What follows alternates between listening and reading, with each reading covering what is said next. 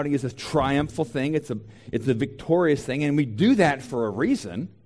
We're made to shout. There's something about it. It's not a dysfunction. Nobody has to be taught to shout. We all know how to make loud, emotional outbursts with our voices, and we know how to shout loudly. There's a British poet that actually wrote this line: "Inside everyone is a great shout of joy waiting to be born." So what is a joyful shout? Why is that? What does that look like? What does it mean? Been doing a series the last number of weeks called Face to Face with Jesus, and the whole idea is a situation where people are interacting with Jesus and either talking to him, at him, with him, or whatever, but kind of real life scenarios and trying to unpack, what does this tell us about Jesus? What does this tell us about us? Last week we talked about the term crying out, and we're going to look at that again this week. Go to the next slide, Tim. Crying out, which often when people were crying out to Jesus, last week we talked about some of the people that were healed, whether it was Bartimaeus, a blind man, or a woman, or there was also a mom and a dad, both who had children that had significant demonic issues, and they cried out to Jesus. They shouted. Often the Bible, whichever version you have, will translate it as shouted. They shouted out to Jesus, and crying out. It was kind of this emotional outburst. And so we're going to look again at this week as another situation where there's a face-to-face interaction with Jesus, where people are crying out, and again, most of the versions will translate it as shouting. And the word cry out, I think, the word itself, the Greek word itself, which I usually don't do, but it's kind of neat, interesting. The word is kradzo, and it's one of those words that's called an onomatopoeia. The word sounds like the sound. So when you cry out, kradzo, it's likened to a croak of a frog. Kradzo, it's kind of like, it's something it's a sound, and it's in that day and age, according to the Romans or the Greeks, if you were sophisticated people didn't do that, especially not in religious settings. It was considered kind of unworthy or undignified, unsophisticated. So last week, remember, I mentioned that when Bartimaeus kradzo, when he cried out to Jesus, or when the father or the mother cried out to Jesus, or when Peter was sinking in the water when he was walking to Jesus, he cried out to Jesus. Those are considered in some circles in those days as undignified kind of ways of responding to religious things or to responding to God. So today we're going to look at Matthew chapter 21, and it's when people are crying out to Jesus.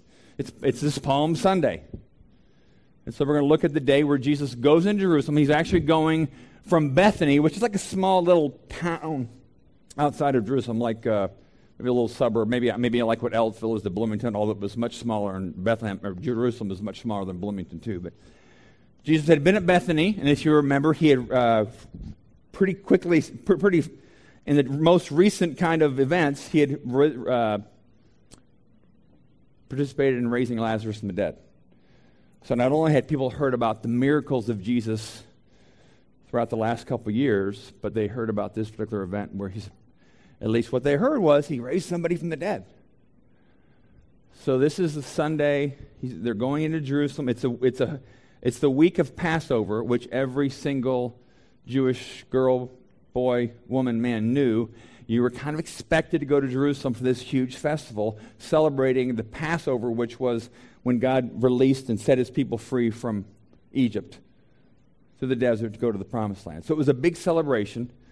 So Jesus is coming to town, and let me just read the events of what happened. This is actually a picture of the road from Bethany to Jerusalem. It's kind of an arid culture. So Jesus and his disciples are heading to Jerusalem for the Passover festivities, and just listen as I read what took place, and I'll highlight where the people are shouting. Well, again, we'll talk about what's going on there, all right? So as Jesus and the disciples approached Jerusalem, they came to the town of Bethphage on the Mount of Olives, and Jesus sent two of them on ahead. Go into the village over there, he said. As soon as you enter it, you'll see a donkey tied there, with its colt beside it. Untie them and bring them to me. If anyone asks what you are doing, just say, the Lord needs them, and he will immediately let you take them. Just an aside on that. If you were one of those two disciples, you'd be like, I'm supposed to do what? I've never heard a sermon on that itself, but it's like, okay, go do this, and if somebody says, hey, that's my colt and donkey, well, the Lord needs them. Okay. They're like, who? But I'm sure the disciples had seen enough of what Jesus was doing and knew enough of his authority and his power, they're like, okay, we'll do it. Sounds kind of weird. I mean, Jesus likes that, asking us to do things that stretch us. So then it says, the Lord needs it, and they will immediately let you take them. This took place to fulfill the prophecy that said, and this is a prophecy from the Old Testament, that Matthew, who wrote this gospel, they realize after the fact, oh, this is what was happening. The prophecy, this is from an Old Testament book of Zechariah. Tell the people of Jerusalem, look, your king is coming to you. He is humble, riding on a donkey's colt. Riding a donkey was a way for a king to enter with humility, and it also indicated he was coming to bring peace. He didn't come on a war horse. He didn't ride into Jerusalem on a war horse. He came on a donkey. It was a symbol of peace, the kingdom of peace. The two disciples did as Jesus commanded. They brought the donkey and the colt to him and threw their garments over the colt, and he sat on it. So at this point, there's not yet too much of a commotion, although assuming, and we'll see in the passage, there were people that were kind of coming with them. It wasn't just Jesus and the 12 disciples. There was kind of an entourage, and even people who were from that area who knew what Jesus had done. So, this crowd is starting to gather. Most of the crowd spread their garments on the road ahead of him. Others cut branches from the trees and spread them on the road. That was in that culture. It was kind of a way to welcome royalty. Put the palm branches down. That's why we call it Palm Sunday. Jesus was in the center of the procession, and the people all around him were shouting, "Kradzo, cry out." So whether you think of One Direction or the Patriots Parade or Beatles, I'm not trying to demean Jesus, but it was an uproar. There was shouting going on. It was not a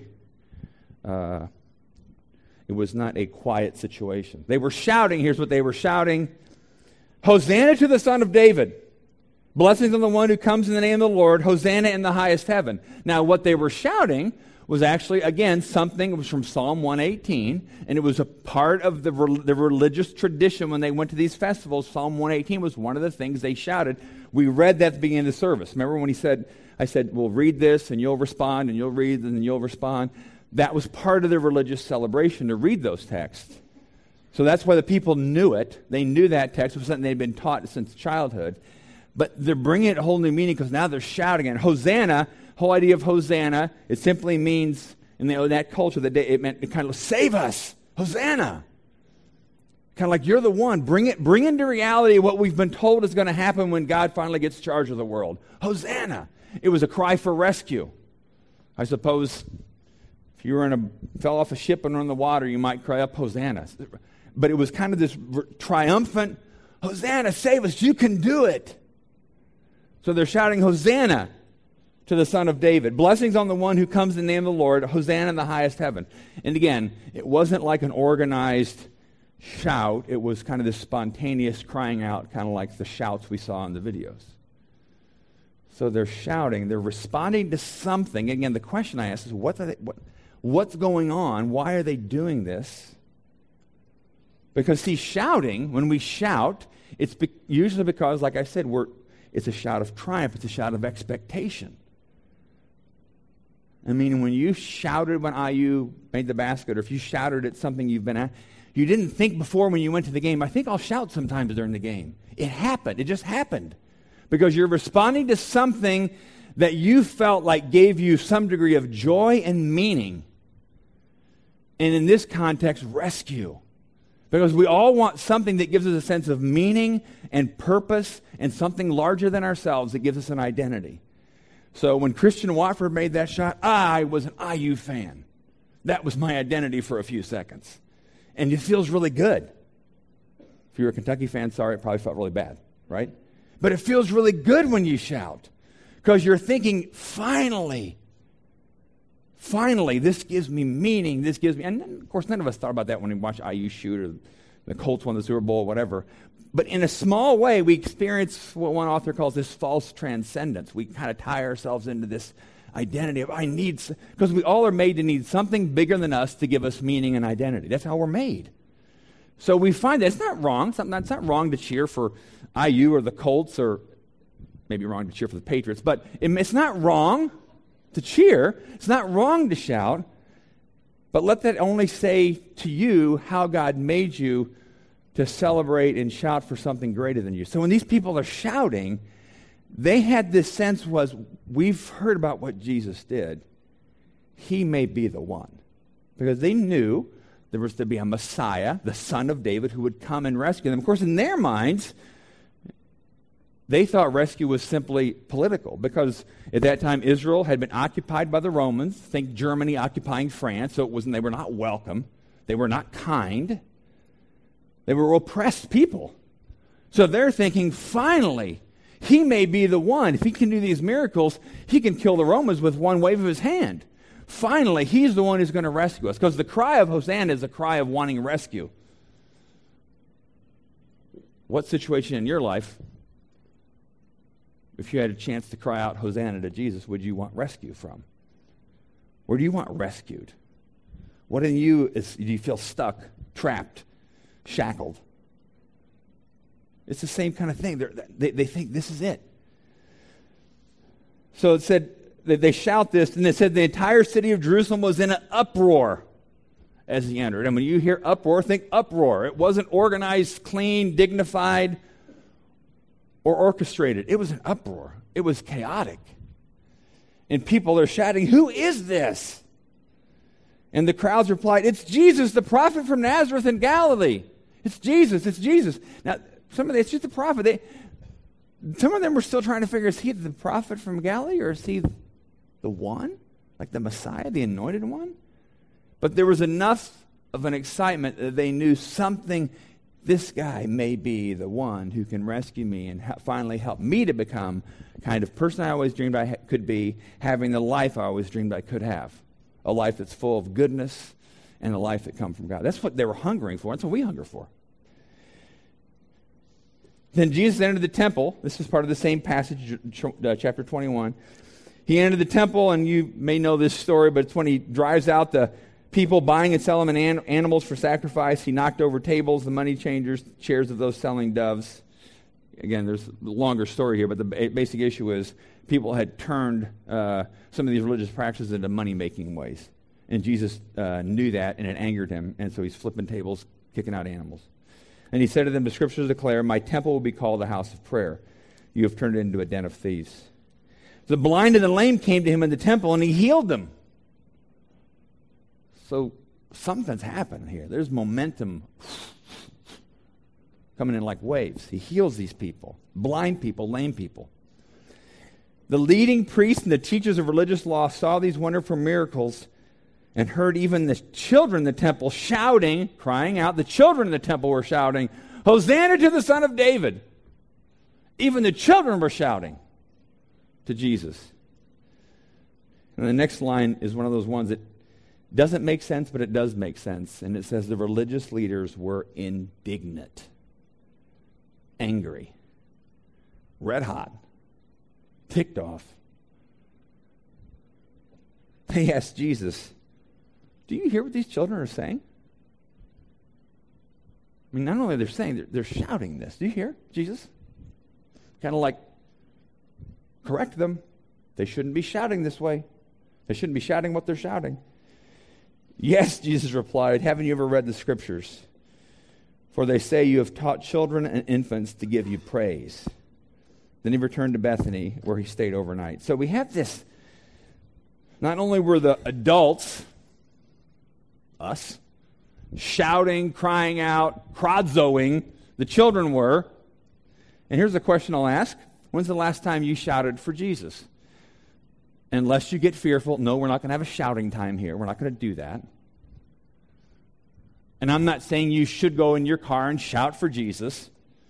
I remember I was at a used to be in a big event years ago called Promise Keepers. It was a big gathering of men, to kind of challenge people spiritually. And I was at one at Soldier Field in Chicago. So it was all men in Soldier Field, not a football game, but to hear people talk about Jesus. And some in the crowd started chanting, we love Jesus, yes we do, we love Jesus, how about you? And the other side would yell back, and so kind of cheesy, yeah. But I'm not talking about that kind of shouting for Jesus. I'm not talking about that, because anybody can do that. That's just kind of, I don't know, maybe silly a little bit. It's just something you can well that up inside of you. Hey, yeah, and you've probably been in church settings where people shouted, and you may have felt like that felt a little bit forced, or that felt like it was fake. Like they're doing it as they know they're supposed to do it. And there's other things you may have seen in church gatherings where people did things you may have considered undignified, whether it was, raising hands, shouting, things like that, because we tend to have our own perception of what's dignified. Well, we don't tend to have, we do, right? I can still remember the first time when I was in college and I saw somebody singing with their eyes closed. Kind of like this. And my internal reaction was, oh, come on. Who do you think you are? You think you're spiritual? I mean, I really had that kind of, what's that all about? Open your eyes, man. Sing with the rest of us. And then it got worse when I saw somebody raising their hands, because I grew up in a church where you don't do that. That's only for people that are a little bit out there. That's really undignified. Had the same thing like, what's that all about? What are you doing? I mean, I really had those kind of reactions, and I'm a whole different place now. You may see me raise my hands up here, and this is not a way to try to force you to raise your hands and things. But there are certain expressive ways of worship that the Bible talks about that we often think are undignified for whatever reason. Shouting among them. And again, we're not going to have a shouting match here. We're not going to, we love Jesus. Yes, we do, back and forth. But what's going on in those situations? And are there times where that kind of emotion toward Jesus could be warranted? Of course there are. In that sense, in this sense, and even in last week's sense, the crying out was to get Jesus' attention. So if you were here last week, I had a couple of Miss Manners letters that I read. Remember, Dear Miss Manners, it was like the newspaper column. I have another one to read, another one that I wrote up, just to kind of, again, I want you to think about how do you get somebody's attention, what's dignified, what's not. This is a real letter, published in the Washington Post. Dear Miss Manners, what is the best way to get one's needs attended to in a restaurant? I have known people to rattle silverware and a glass if being ignored by the waitstaff. But that seems demanding and disruptive to other customers. The person who delivered our dessert, besides not bringing silverware, evidently didn't understand my husband's friendly, quote, now we just need something to eat it with. Our wait person was out of sight, and all their employees ignored waves and attempts to get their attention. I finally got up and approached the hostess, who was in conversation with another employee whom I may have offended by gently touching her on the shoulder, and I said, excuse me, could we please have some spoons for our dessert? I certainly got unpleasant body language from the employee as she spoke to the hostess, saying she would take care of it. The hostess pleasantly brought us some spoons. It had been unappetizing and annoying wait for we hoped silverware would appear, and I felt I was intruding when I finally made my request. And then Miss Manners responds, she always responded, Dear gentle reader, Dear gentle reader, it is indeed rude to bang on the tableware in hopes of attracting attention. So if you do that, stop, all right? Miss Manners supports your direct appeal to the hostess, although she does not share your judgment that sarcasm directed at servers is properly characterized as friendly behavior. All right? Here's one I wrote up. Dear Miss Manners, recently I traveled to Jerusalem as part of a religious celebration with my family. We do this annually, so generally we know what to expect each time we go for the celebration. As with any religious traditions, there are rituals and specific behaviors that are part of the yearly celebration. However, just yesterday I was quite perturbed by what I saw, and I'm wondering if you would help me solve a minor disagreement with my wife and I are having over what we saw. There's a young Jewish rabbi who goes by the name Jesus, who purportedly has special powers, and some people claim he can heal people and perform other miracles. Like any other Jew, he too is coming to the same festival in Jerusalem. However, he made quite an entry, which frankly I found quite out of the norm, a bit outrageous, and rather undignified. It wasn't him I found outrageous and undignified. It was the reaction of the crowd that greatly offended me. They were throwing coats and branches on the road in front of Jesus as he rode an ordinary donkey into town. To make matters worse, they were shouting and crying out, quite undignified in my opinion, making claims about Jesus that were quite outrageous. Even the children in the temple were shouting and crying out in the same way. But I can excuse children, that's what children do. But the boorish behavior of the adults was quite a breach of proper religious etiquette. My wife, however, thinks all of this was okay, and she was even intrigued by this man, Jesus. I'm somewhat ashamed to admit that my wife was one of the ones shouting and adding to the uproar, please help solve our dispute. All right? I have no Miss Manners response for that. But again, the question I'm asking is, when's the last time you did anything of emotional expression toward Jesus that came not from a place of guilt? Oh, the pastor said I should shout for Jesus, so Jesus, but came from a place of an acknowledged, desperate need for hope, healing, and rescue. Because we all feel that. And again, I'm not advocating finding a shouting place. Go out to Lake Monroe, find a quiet place, and shout a few times. I'm not advocating shouting in church or shouting in your car. I'm not advocating that either. You understand what I'm saying? There's not wrong to do those things, but I'm not trying. I don't want to make anybody feel. There's no guilt, or I'm not trying to manipulate you into certain behaviors that feel unnatural and stupid to you. But there are certain behaviors that may come out of some place inside of you that will feel unnatural, but will feel very natural. Because it comes from a place where you know you're desperate and you have need and you believe and you want to believe with all your heart that perhaps this Jesus that I've heard about in church all my life growing up, or I've heard about here and there, maybe he can bring hope and healing to my life. And if he can, isn't it worth trying to get his attention? Isn't it worth letting people know this is who this guy is? Isn't it worth trying to get rescued if the only person that can rescue you is nearby? So, maybe there will be at some time this next week, maybe you're worshiping by yourself. Maybe you are in your car listening to radio station, Christian radio, Christian music, whatever. Maybe you're home by yourself. Maybe you're in a church service. And something you start to understand. And you want to be expressive toward Jesus in a way that you realize it's not feeling forced or manipulative, but I feel like something. Because our bodies do respond to what our souls hunger for, right? Our bodies, that's what I said when Watford made that shot, nobody sat there and yawned. Your body reacts to something that your soul is excited about. So when the Bible talks about people raising their hands, they're shouting for joy, or kneeling, or clapping, those are not simply things to get a sense of momentum in a crowd so you feel like there's energy going on there. No, it's something that in a right kind of way, our bodies align with our souls, and something begins to happen in our souls because we're using our bodies in our worship before God. I had one friend of mine said, well, I don't like to sing. And I'm like, well, I don't think that's an option. All over the Psalms, sing to the Lord, sing to the Lord, sing to the Lord. Shout to the Lord, shout for joy, raise your hands, kneel down, clap your hands. And again, please hear me, we're not having some extended worship time now, we're going to do all that. I'm just saying, those are things the Bible talks about, but we have this, I still do, this dignification meter. Well, I can't do that. People are going to think it's weird if I do that here. And we even think it's weird if we do it. I remember one of the first times, and I'm just saying this is one of the first times where I wanted to get on my knees and I prayed with my forehead to the ground, which is how the Jewish people pray, it's how Muslims pray today. But I was by myself. But I made sure all the shades were closed. I made sure nobody was in the house because I was afraid that somebody would see me. That's how strong our dignified meter is. What if somebody sees me doing this? And again, it's not so much about these behaviors as it is about the hunger every one of us has for rescue and hope and healing and change. That's why we do it. And we're not doing it to get Jesus' attention. We're not rattling spoons like Jesus forgot about us.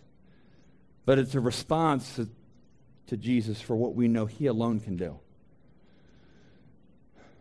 So when we sing, when we worship, we're not just vibrating vocal cords that hit the ceiling and come back down. We're not just trying to create an emotional environment so that you're kind of worked up so you can hear the message better.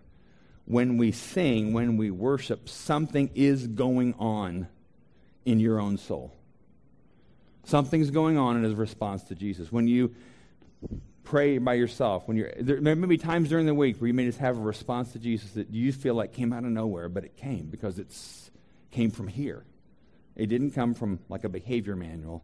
It came from the deepest part of your soul. Go to the next slide. There's a passage in the Old Testament book of Zechariah. And Zechariah is the book, it's one of the prophets for the end of the Old Testament. This is the book where they has a passage about the king riding on the colt that was quoted from Matthew 21. But I love this particular verse, Zechariah 2:10. The Lord says, "Shout and rejoice, for I am coming to live among you." That was the promise that Jewish people a couple thousand years ago grabbed onto that. God is coming to live among you. He's with you. His promise is he's coming to be with you. He will live in your house. He will live in your car. He will live where you work. He will go where you go. He's with you. And when Jesus is with you, there's an unending source of power and courage and peace and hope and joy. And I don't say that just to be trivial or religious sounding, but he says he's going to be with us. There is no, as far as I know, world religions, there's no world religion that talks about God being with his people in that way. That's one of many things that's unique about Christianity. This God says, I'm going to be with you as my people. I'm coming to hang out with you. I call you friends, Jesus said. So the end of the conclusion here, go to the next slide. This is the last slide. And my challenge last week was to cry out to Jesus. And my challenge this week is the same thing, cry out to Jesus. And the word Hosanna, which I said it means, oh, save us, oh, save us. It's that kind of cry out. And just encourage you that maybe there's some way in which that comes from inside of you toward Jesus this week. It could feel awkward, weird, strange. It may be a quiet thing for you. It may be a loud thing for you. It depends on really what the situation is and where you are and what you feel like God's asking you to do. But it's a response to the power of Jesus. It's not a religious ritual that you do to somehow earn favor with God. It's a response to what you know Jesus can do in your life, in your relationships. All right, let's pray.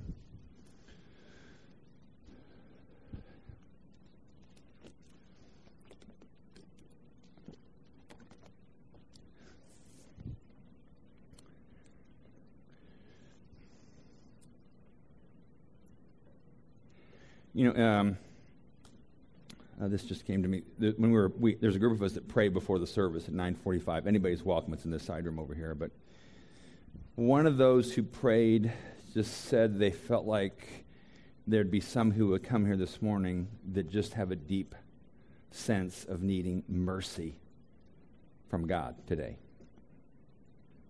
Mercy is kind of forgiveness and grace and an extension of favor to those who don't think they deserve it, and just who maybe are weary. The verse that the song that we sang earlier that Jeremy talked about, the story of somebody being weary. Mercy is a cry for rescue. So, if that's you, and if you would say, "Yeah, that's me. I'm in a place of weariness. I'm in a place of exhaustion. I'm in a place." You may be at a place where you think you're a prodigal. I'm way away from God, but I need mercy. With your eyes closed, I'm going to ask you in the spirit of Hosanna just to stand, not to say anything, you're not shouting, but if that's you, if you would say, "Yeah, I would cry out," my standing would be representative of me crying out to Jesus for mercy. I'm just going to ask you to stand. Everybody keep your eyes closed. I'm going to ask you to stand if that's you.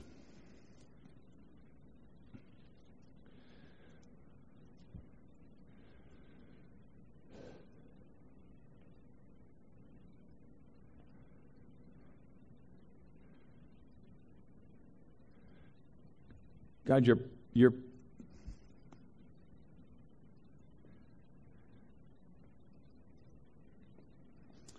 promise, God, is that in our day that you would pour out your Spirit on all flesh, old, young, men, women, college students, and retired people, 10-year-olds. So, God, I pray for these who are standing, who in the spirit of Hosanna are letting their bodies, in a sense, cry out to you for something they know only you can give. and that's mercy. Like the prodigal who came home after a horrible, sinful adventure.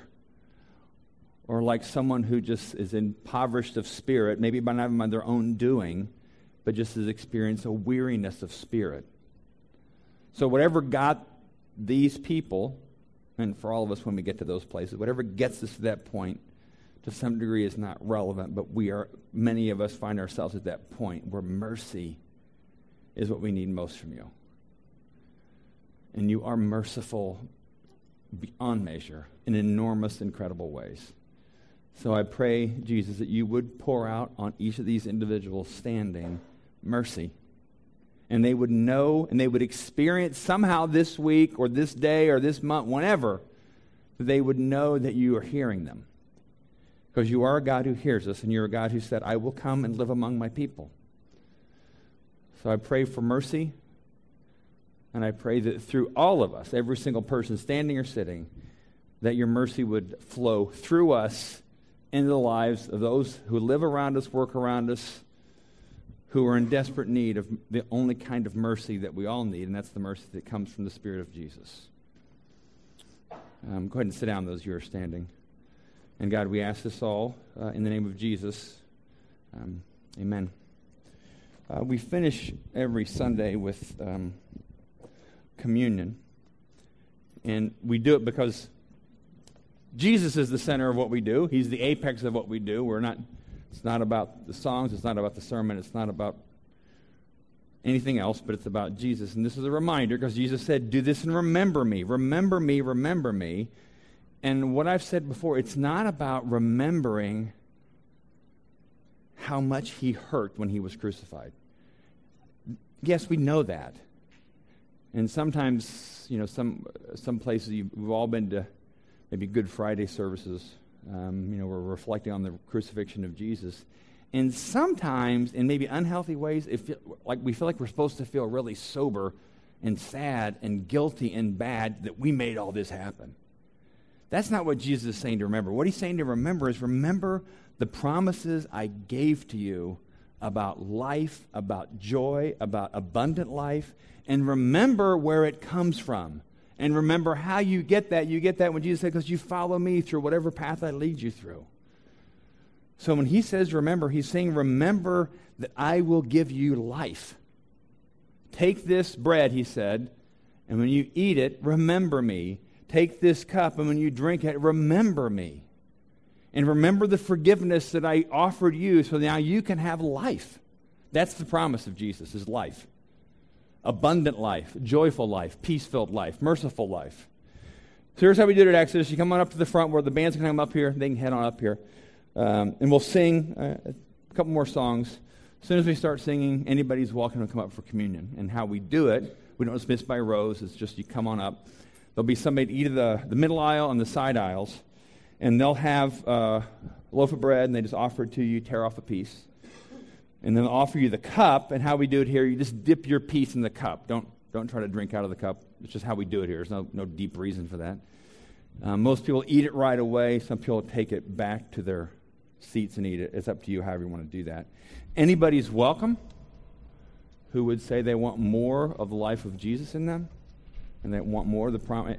In essence, when you take this into your body, you're taking it in with the spirit of Hosanna. Lord, save me. Lord, heal me. Lord, rescue me. Lord, change me. Lord, bring me to life and peace. And I know this is the only source for that.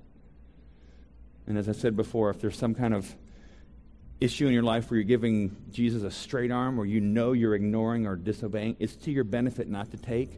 We don't check on who's up or down. If you want to talk about it to Dan or I or anybody else, we're willing to talk about it, but it's your benefit. You're straight arming Jesus not to take, and be honest with your relationship with him. But everybody's welcome. So Jesus, we thank you for your body broken and your blood shed for us. And you said, or the word said, that you open up this new and living way for us. No longer the way of religious obligation and trying to earn points, but it's a way of mercy and grace where you said we can have new life by our trust and our following of you. So Jesus, we're grateful. And we're more than grateful. That's probably an understatement to say it that way, that you are the one, only one, that is worthy of our cries, our screams, our shrieks, our yells, our shouts.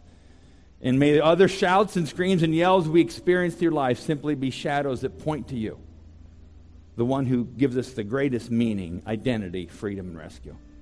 And we ask this all in the name of Jesus. Amen.